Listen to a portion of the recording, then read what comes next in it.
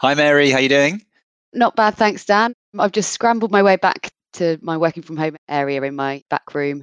Just had to let the gardener in. You wouldn't believe it. So last week we had the gardener booked in because we've got a bamboo hedge at the back of our garden. Don't know if anyone else has that. Goes absolutely mental this time of year.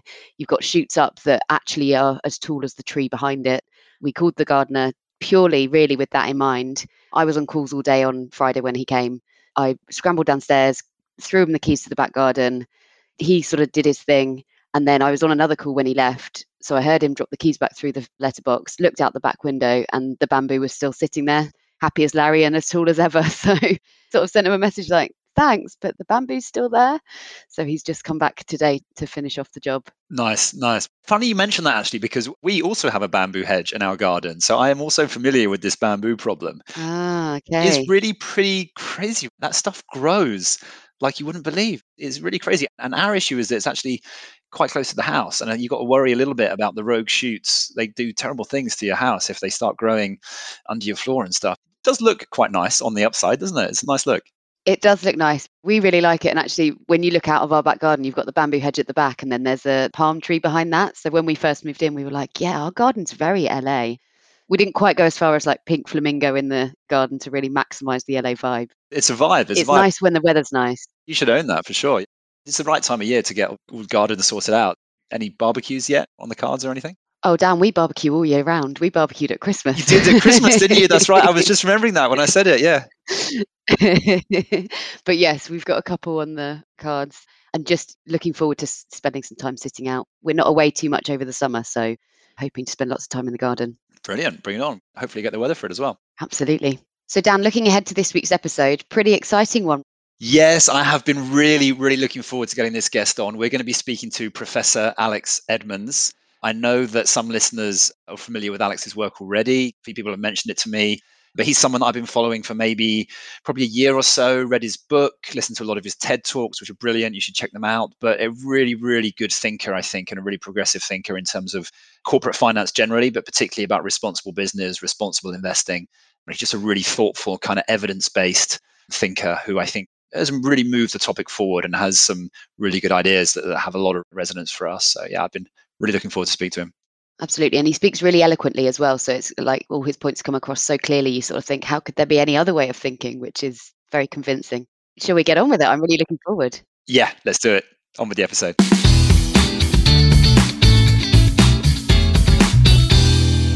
Welcome to Investment Uncut. In Investment Uncut, we cut through the noise when it comes to investing. We're digging deeper to try and bring clarity to your investment decisions. I'm Dan Mikulskis. And I'm Mary Spencer. Investment Uncut is brought to you by the investment team at LCP. LCP provide investment advice to some of the largest institutional investors in the UK, including pension funds, wealth managers, and sovereign funds. Find out more at lcp.uk.com. Hi, everyone. Really looking forward to this week's episode. We're delighted to be joined by Alex Edmans, Professor of Finance at the London Business School and author of the book, Grow the Pie. Alex, welcome. Thanks, Dan. It's great to be here. Morning, Alex. Welcome to the podcast. Before we kick off, could you give the listeners a sense of your role, I suppose, both as a professor and also what led you to move from professor to author as well? Absolutely, yes. So my main job is a professor of finance. So the main duties there are teaching my students mainly in the MBA program, but also doing academic research. But unusually, despite being a professor, I do a lot of interactions with policymakers and practitioners. So for 6 years, I've served on the Responsible Investment Advisory Committee of Royal London Asset Management.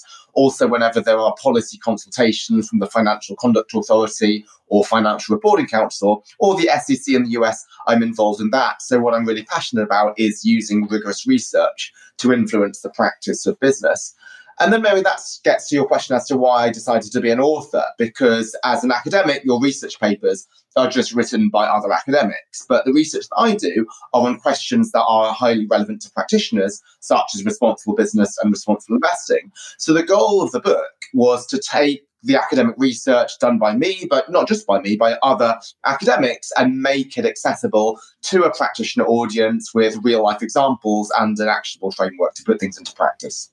Fantastic. I guess challenge can be good or bad, but did you find it a challenge writing for practitioners versus the conversations you tend to have with students that are very well engaged in this area and or policymakers?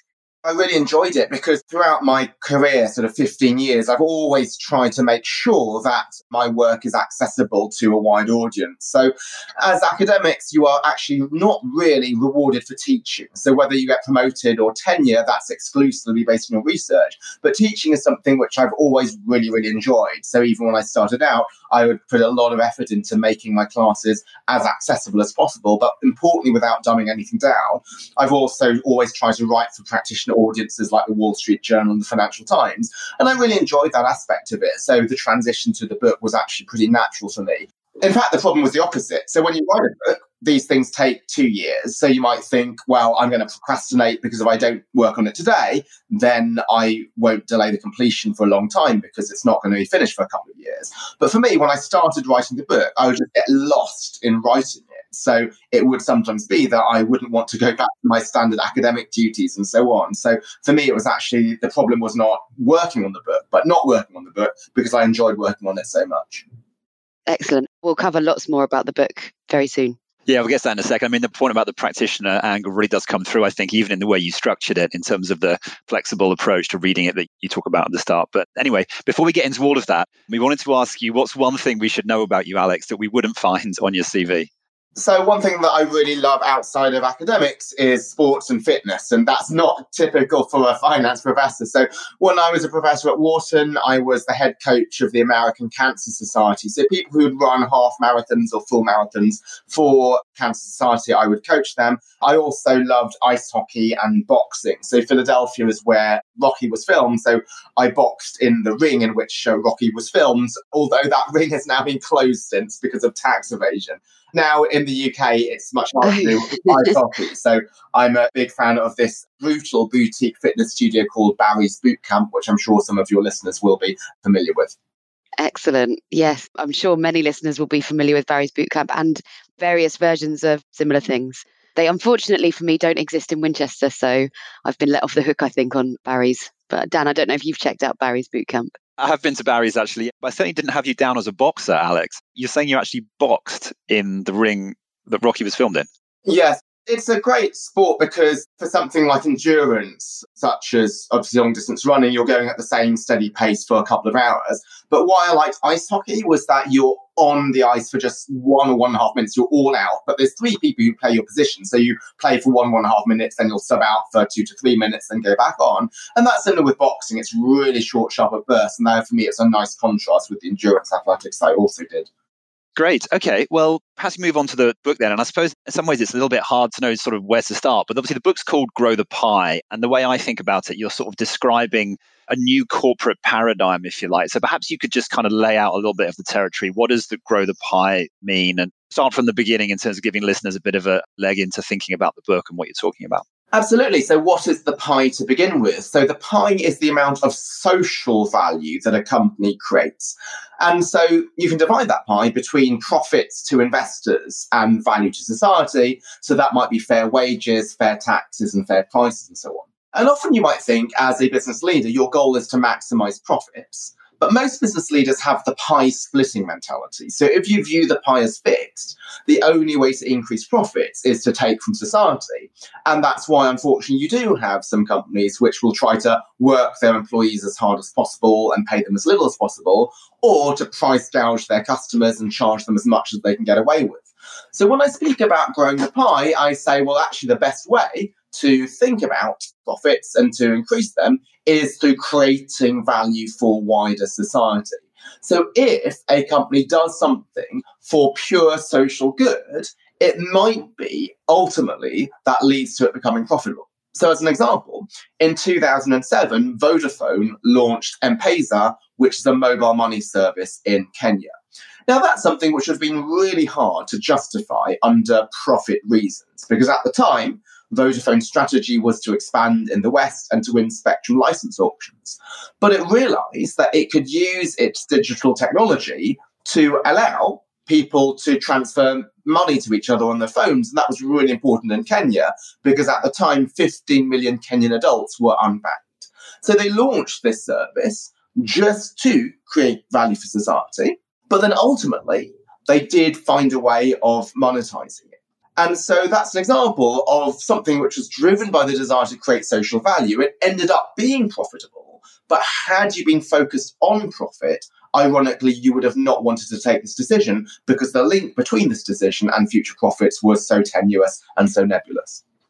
So do you think, just I guess with that example in mind, so of course they did manage to monetize the idea in the longer term, but to what extent with this approach to thinking, should there be that, so you're already trying to find the tenuous link, even if it's not the be all and end all. So you'll still go ahead if the link isn't super, super strong. But do you need there to be a link that exists somewhere in the system already? Or is it, I can think purely about social value, and then afterwards it may well become monetizable?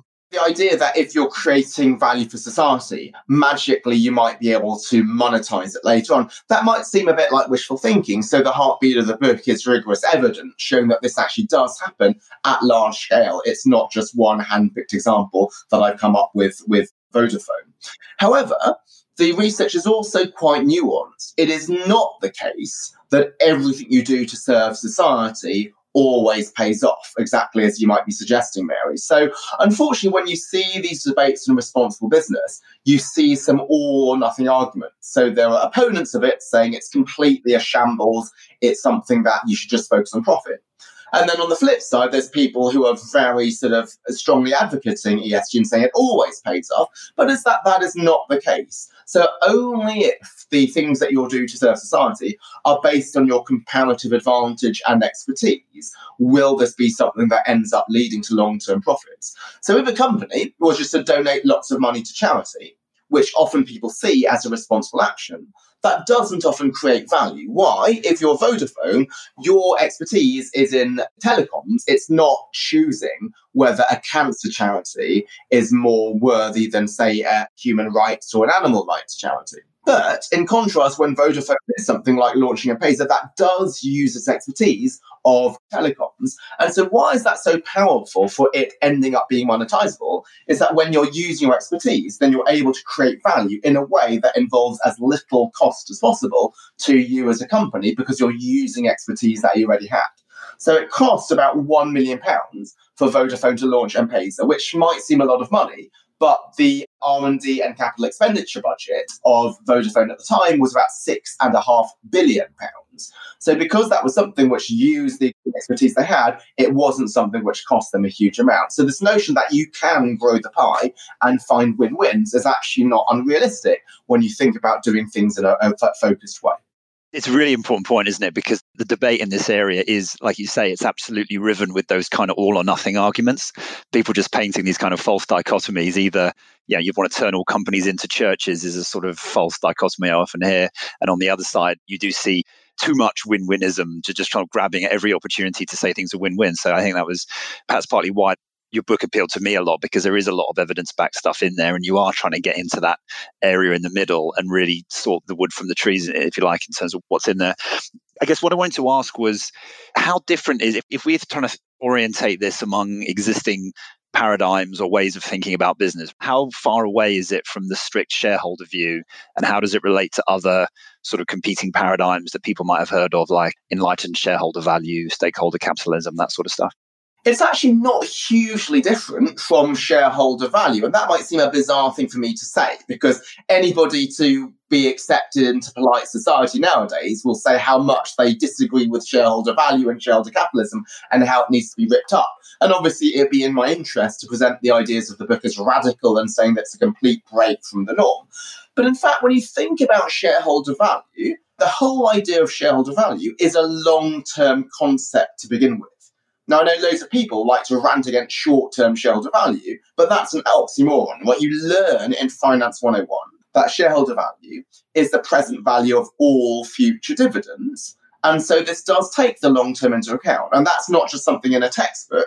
In reality, if you look at some of the most valuable companies today, like Tesla, they're clearly valued at much more than their short-term profits. So actually, maximizing shareholder value is not necessarily a bad thing, because that does require you to take long-term action. So for Tesla, this is investing in something like electric cars. Now, enlightened shareholder value and shareholder value are actually pretty much the same thing. Because what does enlightened shareholder value say? They say, well, in order to maximize shareholder value, you need to be enlightened and invest in things like your employees or factories and so on. But that is what shareholder value is to begin with. So the enlightened is pretty much unnecessary because shareholder value is a long-term concept. So how does my book then differ from that? I think the most important difference is the motivation is intrinsic rather than instrumental. So what do I mean by that? So an instrumental motivation is that you do something in order to maximize long-term shareholder value. For example, if you're thinking about building an electric car factory, you can estimate how many cars will I produce, how much I can sell that for, and if the benefits exceed the costs, I'm going to go ahead. So importantly, you don't need to care about climate change, right? You only need to care about profit, and then you're going to build that electric car company. And so this is why many people advocate shareholder value, because as long as you're focused on long-term profit, you will do what society wants. Why is there so much profit in electric cars? Because that's what the future is. So just following profit signals is enough to get somebody to follow what a society's needs are. But what I'm saying in terms of the grow the pie philosophy is that it's hard to have an instrumental motivation for every decision, because there are many decisions which you cannot break down into a profit calculation. So if you go back to M-Pesa, that could have never been justified with a spreadsheet. What was the profit to be made from serving some of the poorest people in the world? And it's not just the M-Pesa decision. Let's think about the decision to give your employees more parental leave. How could you calculate how many more workers will be more productive? How much money will they make? There's no way of doing that calculation. So the whole idea of growing the pie is that the motivation is intrinsic. Like, you're doing this in order to benefit society, to serve your employees, to serve customers. And as per the discussion with Mary earlier, like, the link might not be completely visible to long-term profits. But it's not completely tenuous either, because as long as what you're doing is based on your comparative advantage and your expertise, then what the research shows is that this does ultimately lead to profits in the long term, even if profits were never your initial motivation. I wonder if you could just touch very briefly on what pushed you to write the book, full stop, but particularly what pushed you to write it sort of now or over the last recent years, in terms of, was it that you felt this idea or this way of thinking wasn't out there from the angle that you're attacking it from, if you like? Or was it that your research had just got to a certain point where you thought, actually, I'm sure research is never complete, but this is now full enough that it's ready to sort of take to the external market? It was more the former, because actually a lot of the research that I'd done had been around for 10 years or so. So it had been published in the scientific journals and so on. But I'd never really thought of the urgency and the need to make it more widespread until the polarization that we've already talked about, is that when you look at the debate on responsible business, you see it being really extreme. So there's many people who think, oh no, just focus entirely on shareholder value. And there's others who want to reform business and say shareholder value is completely damaging for society. Let's try to turn companies into charities, or let's try to change directors' duties to be no longer to act in shareholders' interests. And I thought, well, that was not justified either, because there are many cases in which caring about shareholders does lead you to take the right decision for society, such as investing in electric cars. And also profits are an important part of companies. Just to say, pursue this idea of purpose and forget about profit, that's just unrealistic. So what I wanted to do was to have something which is middle of the road and say it needn't be shareholders or society. There are ways in which you can actually pursue shared value. And this is something which is not just too good to be true. It's backed up by a lot of evidence and research. And so what I want to do is forge a middle ground. Yes, there is something about a purposeful approach to business. But when you're purposeful, you can't just fully ignore the concept of profits and shareholder value. You need to be balanced. Otherwise, you might be in a situation like, say, Emmanuel Faber of Danone, where he was so concerned about serving wider society that he forgot about one of his key goals, which is to generate long-term profits as a result of taking his eye on the ball, off the ball. Actually, stakeholders suffered. He had to make 2,000 people redundant a few months before he was ousted. And I think I've heard you say before, which is a really good point, that we talk about shareholders versus society, but shareholders are society. So actually, we're sort of trying to grow this pie because the people who've invested in the company are society and therefore need that growth from their investments. That's absolutely right. You think about investors and you often portray them as nameless, faceless capitalists like hedge funds. But actually, who indeed invests in hedge funds? It could be university endowments, it could be insurance companies, it could be pension funds. So ultimately, the people who benefit from these investments are often ordinary citizens saving for retirement, or the endowments of universities and the hospitals and charities and so on. So any repurposing of business needs to take investors seriously. Profit is not a bad thing if it's earned the right way. And all I'm stressing is the right way is that profit should be a byproduct of creating value for society, of growing the pie. It should not be as a result of splitting the pie differently. Can't quite explain exactly why, but it feels like we're in a moment now where the world kind of is quite open to these slightly different ways of viewing shareholder value, to put it that way. Am I just talking myself into that? Or based on your sort of career, do you feel that now is a different moment where things are changing a little bit, or is it just an evolution? Things are definitely changing, Dan. I actually think things are changing perhaps in too extreme a way.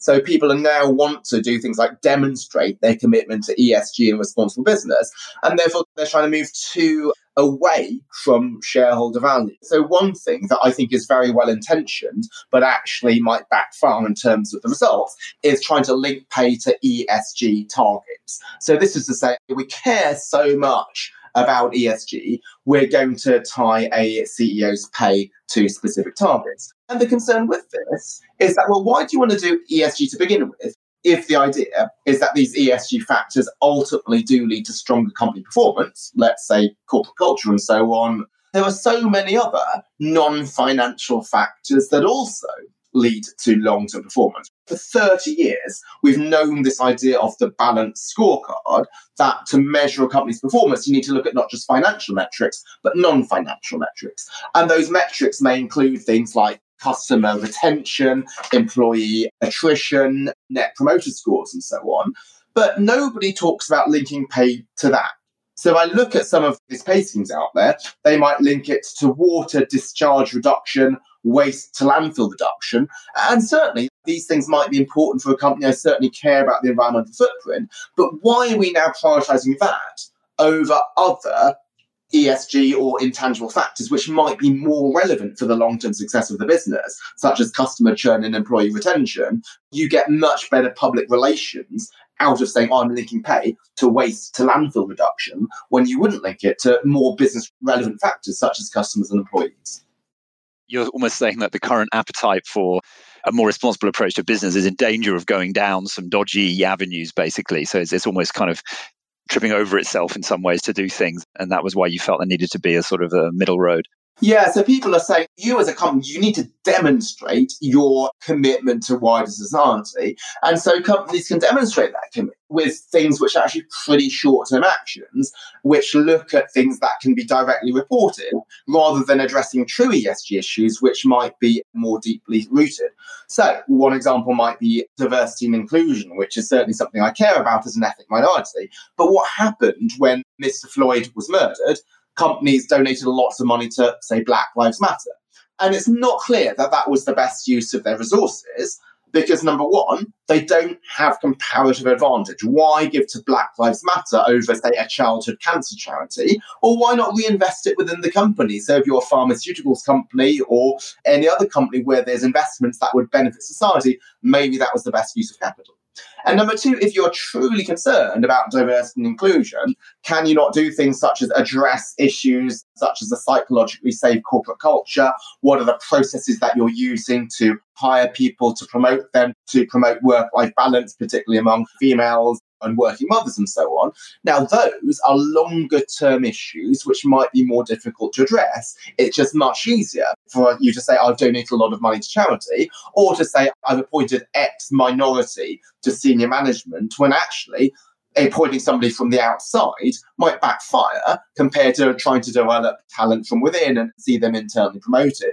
So often we think shareholder value is short-term, stakeholder capitalism is long-term, but that dichotomy is not fair. As we talked about earlier, shareholder value is a long-term concept, and this pressure towards stakeholder capitalism, in particular the pressure to demonstrate it to wider society, sometimes does force companies to focus on the short-term issues rather than the more long-term factors which are going to be really important to truly serve society.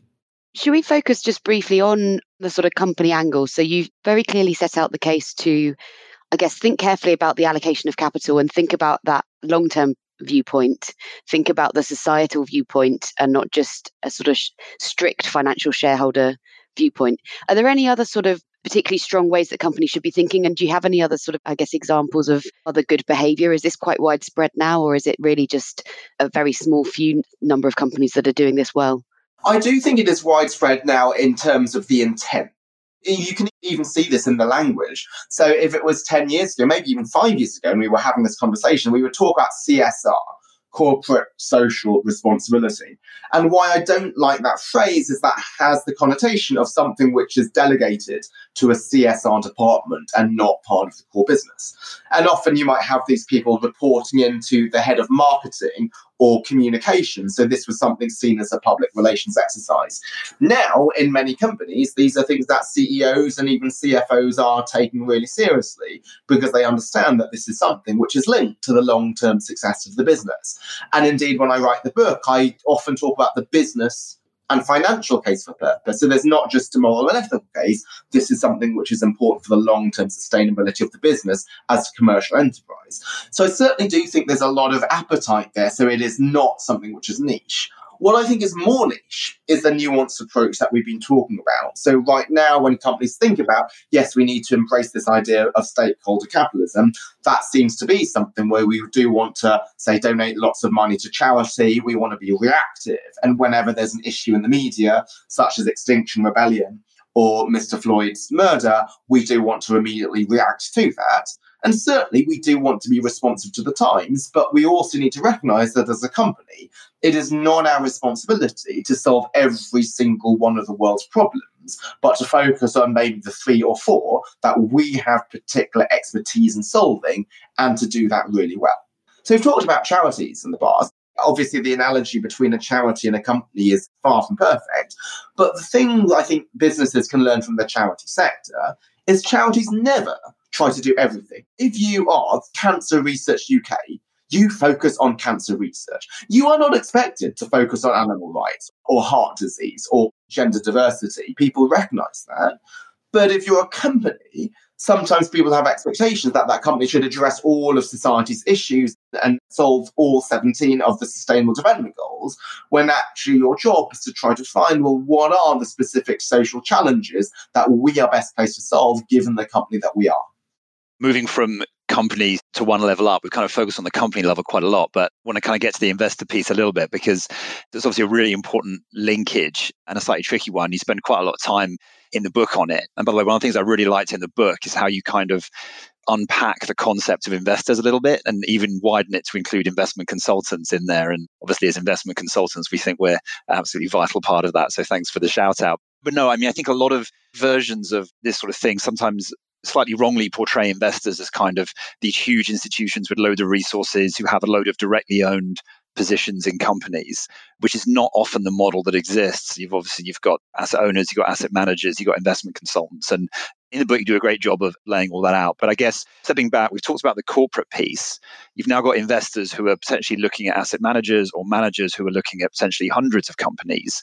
How does that work for them? Because I can see people saying, well, this sounds great, but it's just going to be hard to track over a big portfolio. And how do I even start to grapple with it at that level? Yeah, I think investors have a really important role to play in the repurposing of business. Why? Because it's investors who ultimately call the shots. And it's investors who vote on the director elections, for example. And so if they don't agree with the way that a company is going, then they can vote out current leadership. Often people will say to me, it's okay, companies are trying to be responsible, but if investors are just focused on short-term profit, then they're never going to be able to make this a reality because then investors will just vote against a company which is pursuing long-term stakeholder value. But this is not the case because just as we've talked about the evolution within the corporate sector, we've also seen increasing appetite from the investment sector. So when I went to my first responsible investing conference 15 years ago, if I was to mention the names of the asset managers who were there, most of the listeners would have never heard of them. Why? Because they were niche players who were explicitly sustainable investors. They had goals other than shareholder value maximization. Whereas here you have some of the most mainstream investors, such as the BlackRocks and the Fidelity of the world, which now embrace the idea of purpose and sustainable capitalism. Why? Well, they recognise that their fiduciary duty is to their end clients, but they see sustainability or ESG or purpose as a way of maximising long-term returns to shareholders. So you see this in, say, Larry Fink's letter to CEOs in January this year, saying stakeholder capitalism is not woke, it is capitalism. It is the idea of trying to think about the long-term issues which are important for the sustainability and viability of your business. However, just like I said earlier, that the appetite from companies is definitely there, but perhaps too extreme. I do see this also from some investors. Investors, in order to try to win money from clients, or perhaps sometimes to get a positive recommendation from investment consultants who are really important players in this chain, they might want to demonstrate their commitment to sustainability in rather stark ways. So it might be we want to vote against management or vote against executive pay or vote for shareholder proposals in as many cases as possible.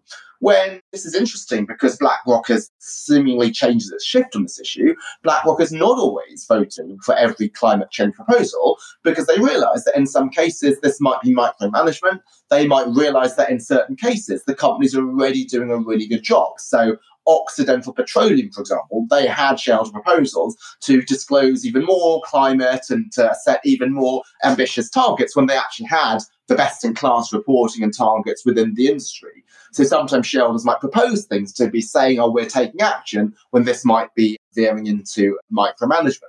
And also similarly, it might be that investors will have policies which sort of sound good in order to be good public relations, even if they're not effective. So there are some investors who say, we will vote against any pay package which doesn't link pay to ESG metrics, when actually, as we've discussed earlier, that might not be the best way of achieving things. There are other investors who say, well, we are always going to vote against any board of directors recommendation which does not bring diversity up to a certain level. Certainly diversity is important, but diversity might be more than just gender or ethnicity.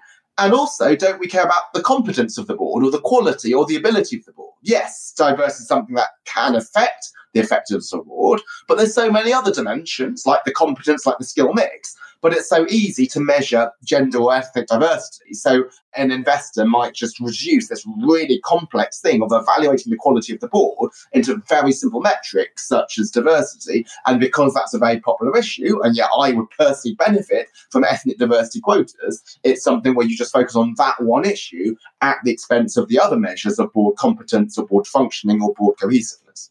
So Alex, I'm really keen for your thoughts on how do I, as an investment consultant, how do my clients, when they're looking at the sales pitch, if you like, from various different investors, what are the warning signs that you've seen that we should all be looking out for that indicate that perhaps misguided behaviour rather than truly following the concept that you outlined in your book? So I think anything which is one size fits all, I'd be concerned about, because what we've talked about throughout this podcast is how a responsible company focuses on the material stakeholder issues which are relevant for its company and are linked to its comparative advantage. So a blunt one size fits all thing which just does not take into account strategic context is probably going to be less effective. And also when you think about something like that, why is it that the investor has unique insight over the company? They don't see the company day to day, so it's not clear how something which might be seen as micromanagement can add value to what the company's already doing. Any good management team does recognise the importance of a diverse and inclusive workforce, does recognise that climate change is a serious issue. So sometimes what these proposals see, which is you need to state how you are taking into account climate change. Hopefully any board would want to do that anyway, and it's not clear how public disclosure of something which might be their competitive strategy and their competitive advantage is necessarily going to be in people's interests. So anything which is sort of blanket and one size fits all, I'd be sceptical about. So that's on the negative side. I think on the positive side, what I would really like is more emphasis put on process rather than just metrics. So if you look at metrics, you can obviously say something like, oh, we voted against more management proposals and more shareholder proposals than any other investor. but that's not necessarily the best thing. But if you talk about the process at which you decide your voting and engagement, that would be really useful. So there might be some companies who say, our investment process is we try to look beyond ESG ratings and these standardized metrics. We try to take into account, well, what are the unique sustainability challenges facing this company and so on.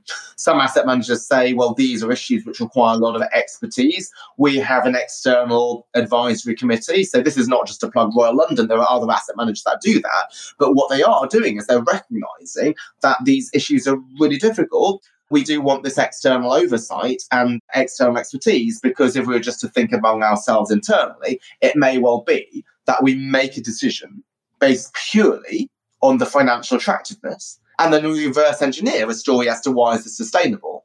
But if we're having this external oversight, and these are people who only look at the sustainability of the investment, not the financial case, this tries to make sure that actually sustainability is seriously integrated into the investment process, rather than something reverse engineered after we've already decided to make an investment decision on purely financial grounds. We've referred to sort of voting and engagement a little bit already, and perhaps we've jumped maybe the obvious point, but to back up quickly, I mean, am I right in saying that you're advocating for the importance of stewardship as a huge part of this, which is perhaps underappreciated? Is that fair to say?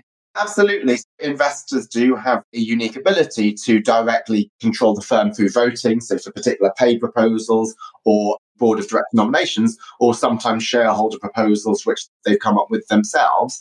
But just like our general conversation, these are things where it's not always the case that you want to oppose management or support shareholders. Why? Because sometimes the best thing to do, rather than opposing management in a vote, is to engage with management beforehand, so they come up with a proposal that you're willing to vote for. And if we as a society will praise investors for voting against that, and then that actually discourages the value of engagement. And then similarly, when you look at shareholder proposals, many of them may actually be dealt with by the company already. So what's interesting, if you look at Amazon, they had a record 15 shareholder proposals last week. Many of them just seem on the face of it to be quite sensible. They're caring about wider society. They're things about reducing plastic packaging, equality in terms of pay and so on. You might think, well, why wouldn't you want to support that? But if you look at Amazon's responses to that, they are saying, well, we see these issues as being really important. This is what we are already doing on these grounds to address these issues. And sometimes those issues might actually be quite much deeper than the responses being suggested by the proposals. And this was hopefully not just marketing spin. This was something that a lot of serious investors did take seriously. And so this is why none of the proposals were passed. Just thinking through the comments that you've made, what can asset managers and so investors do to better present what they are doing in this space? So purely just voting stats, we're saying, is not enough colour effectively, and it might actually encourage the wrong behaviours. What can asset managers do to better present what they are doing on ESG? I think it would more be the process. What is the full set of actions that they might take to integrate ESG into investment decisions? So they might say, well, firstly, how do we use this in terms of the decision to buy or sell a stock? What will they be looking at in terms of their data and their information sources? And I think what a lot of asset owners tell me is they really appreciate a boots on the ground approach, where you're not just doing this desktop research based on ESG ratings.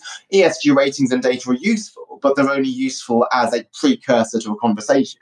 It's just like when you're hiring somebody, you would never hire somebody on the basis purely of their CV, but that CV will then guide you into a conversation with management. Sometimes some asset managers might be willing to share with asset owners and investment consultants a stock note. So these are the internal stock notes that they have within the asset manager in order to decide whether or not to buy or sell a particular company, and just to see, well, what are the issues that they take into account? Are they taking into account ESG issues, but are these only the material ESG issues? And is this something where we're going to consider in addition to the standard financial analysis rather than to the exclusion of the financial analysis? So I think that's one thing useful, is the investment process, what causes you to make investment decisions, but also to discuss, well, what is your general approach to engaging with the company? So often this might be starting with private engagements where you're trying to highlight particular issues to a company. Sometimes this might go into a collective engagement. So there are platforms like the Investor Forum with which investors can collaborate with other investors to engage together and so on. And maybe some case studies of situations in which they have engaged with the company and what this led to in terms of the outcome would be very helpful. So yes, the voting is not something which should be completely ignored, but voting is only one tool in the general engagement channel. It could be that private meetings or collective engagement are also useful tools. And I'd like to see asset managers using the full suite of what they have at their disposal, rather than perhaps the most visible tool, which is the number of times you voted against management. And on the other side of the coin, I guess, when managers are presenting kind of the return-driven case for ESG or responsible investing, I know you've shared a few thoughts from the sort of academic mindset of how maybe they should be thinking a little bit differently in terms of how they're presenting those results. Maybe you could just share a little bit of that with us quickly. Yeah, so I think it's just useful to be cognizant of, well, what are the most material ESG issues and the ones which might not be material for a particular company. So we often want to claim we're trying to address every single issue, but you do have trade-offs. As a company, you might have limited resources. As an investor, what to engage in, you might not be able to engage in everything. If you are an investor which says we have particular expertise in, say, the design of executive pay contracts, maybe that will be an important investment theme, an important engagement theme for you over the next coming year. But what I do think is quite useful is when you have investors who say, well, here are our particular engagement themes, perhaps based on expertise or perhaps based on the materiality today, that is better than saying, oh, we're going to be engaging with companies on every single issue, because you have sort of limited engagement time with companies. So let's try and make sure that it's focused on the issues that are most important. Alex, we're getting towards the end of the episode now, and I wanted to just ask you, what's next on your agenda in, say, the next 12 months? What are you researching at the moment? Anything more we could expect to see from you in the next year? Thanks for asking, Mary. There's a couple of things on my agenda. So the first is actually just continuing to disseminate the ideas of Grow the Pie, is that the research process doesn't stop with publication. This is why I love to do podcasts like this. I'm really grateful for the opportunity just to spread that existing message more widely. The book is being translated or has been translated into several languages and to give similar talks in other countries, because responsible business is an issue which affects all countries around the world.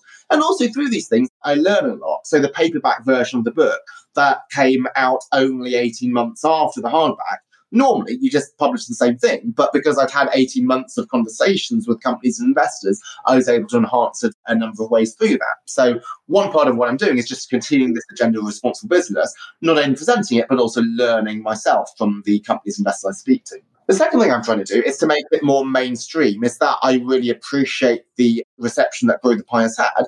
But if you need to read that book in order to think about responsibility, you've lost the battle. Why? Because it takes a particular mindset to want to go out and read a book which is explicitly about responsible business. So I'm now a co-author of the main textbook on finance. It's called Principles of Corporate Finance by Brealey, Myers and Allen. So that was the book that I learned from when I was an undergrad. We were all given it at Morgan Stanley. I'm now a co-author of the 14th edition of the book, which is just out. And so what I've tried to do is from chapter 1, highlight the importance of responsible business, so that if you're just taking a mainstream finance class, not with an explicit responsibility agenda, you're learning the importance of these issues. And third and final thing is I'm halfway through a book on a completely different topic, which is about misinformation and the misuse of data and evidence. So one of the things that prompted me to write my book was the extremism where people saw things in very black or white terms. And what I'm trying to do in this book, it follows from my TED talk, What to Trust in a Post-Truth World, is to highlight the issue of confirmation bias, how that leads us to evaluating or accepting studies based on whether we like the findings rather than whether they're rigorous, and then provide sort of a useful toolkit for a time-pressed practitioner to know how can we see whether this is a study that we can trust, or how can we easily spot particular flaws in the argument. Well, we can certainly link to the TED Talk. Do you have a feel for when the book might be ready? I think these things might take about a year to produce. So I'm still working with the agent. We're hopefully going to send it out to publishers very soon, but we're still even thinking about the nailing on the title. And then once hopefully a publication deal will come through, then it might be another year before it actually comes out. But the TED Talk, What to Trust in a Post-Truth World, is something that I did a couple of years ago. And just like it took a while for me to make the responsible business research accessible in the book Grow the Pie, now I think it's the right time, just given the amount of polarization and misinformation you see, to make that idea also more widely accessible. Great. I look forward to checking that out. Definitely. I mean, we could have recorded a whole podcast on that idea, which is a really powerful one, of course. And you see confirmation bias all the time, don't we, when you're looking at data? And I think we're all a little bit guilty of it. We've got to admit that you see something that suits your view and you just kind of grab onto it without being as critical as we could. Getting towards the end here then, Alex, we've covered a huge amount of terrain. Just stepping back, what's one thing you'd like to leave the listeners with? What I'd like to leave the listeners with is this idea of responsible business is good for business and it's good for financial returns. So you certainly have moral and ethical reasons to be responsible, and those should not be discounted. But I think unless there's a strong business and financial case, this might always be secondary in the minds of a CEO or an investor. But what I want to highlight is that these are things which should be taken very seriously by any mainstream executive or investor. Why? Because these are issues which are linked to the long-term viability and commercial success of a business, but only if done in a targeted and focused way, not trying to address every single ESG issue in society. And Alex, what do you think is the most underappreciated thing about investing? I think it's that investing has a huge impact on wider society. So people think, oh, we only invest because we want to make money. But the way that you will make money is by supporting businesses that create huge amounts of social value. So I was just at a social dinner last night with some friends, some of whom work in venture capital, and others were founders. So it's a bit of like a startup type dinner with a ivory tower academic like me sort of hanging on to this. But what was really powerful is that why do we have so many companies today which transform lives? Like, where would we be without things like Google Maps or Google Search? It's because venture capital investors were financing them to begin with. And it's not just venture capital investors. Once the company goes public, then it might be more mainstream investors. But investors play this huge role in supporting companies. So it's not just making money. That itself is not a bad thing, but it's making money through supporting businesses that create value for society. So I think investors should be seen in a much more positive light to how often the media portrays them. Great. That's a great point. Alex, finally, any recommendations for our listeners? What sort of things do you read or listen to on podcasts, if you do get any time for that? Actually, very little in terms of business and economics, because unfortunately many podcasts I hear are pretty one-sided and extreme. So what I like to listen to is podcasts and things like football and something completely unrelated. But there is one very good podcast in economics. It's called All Else Equal by two professors. One is Jonathan Burke at Stanford.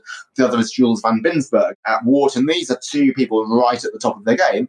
And why is it called All Else Equal? Is that when we're making practical decisions as managers or investors, we might just make incorrect inferences from studies, not realizing that other things are not equal. For example, in an investment decision, you might want to say, oh, I want to invest in the company with the biggest growth prospects.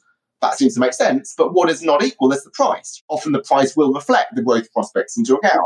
And so just to be aware of these hidden factors is useful. So they not only speak among themselves, but they will have some great guests. So the first guest they had was Ruth Porat, the CFO of Google. Recently had Larry Summers, the Treasury Secretary in the US. So they will also speak to real practitioners as to how they try to avoid these all else equal mistakes in their decisions. Fantastic. Football-wise, is there a particular podcast you tend to listen to, or all and everything? I do, but nobody will want to listen to it because it's only on my team. So sadly, I have to support Reading, but that's where I grew up. And you would never choose to support that unless you were fated to because of where you live. But no normal person would want to listen to that podcast. I'm afraid I would not recommend that to your listeners. Fair enough. Fair enough. Alex, it's been an absolutely great conversation today. Thank you so much for your time. It's been brilliant. Really enjoyed it myself. Thank you so much, Dan. Thanks, Mira, for having me on. Thanks very much, Alex. That's it from us this week on Investment Uncut, but join us again next week for another episode. Take care.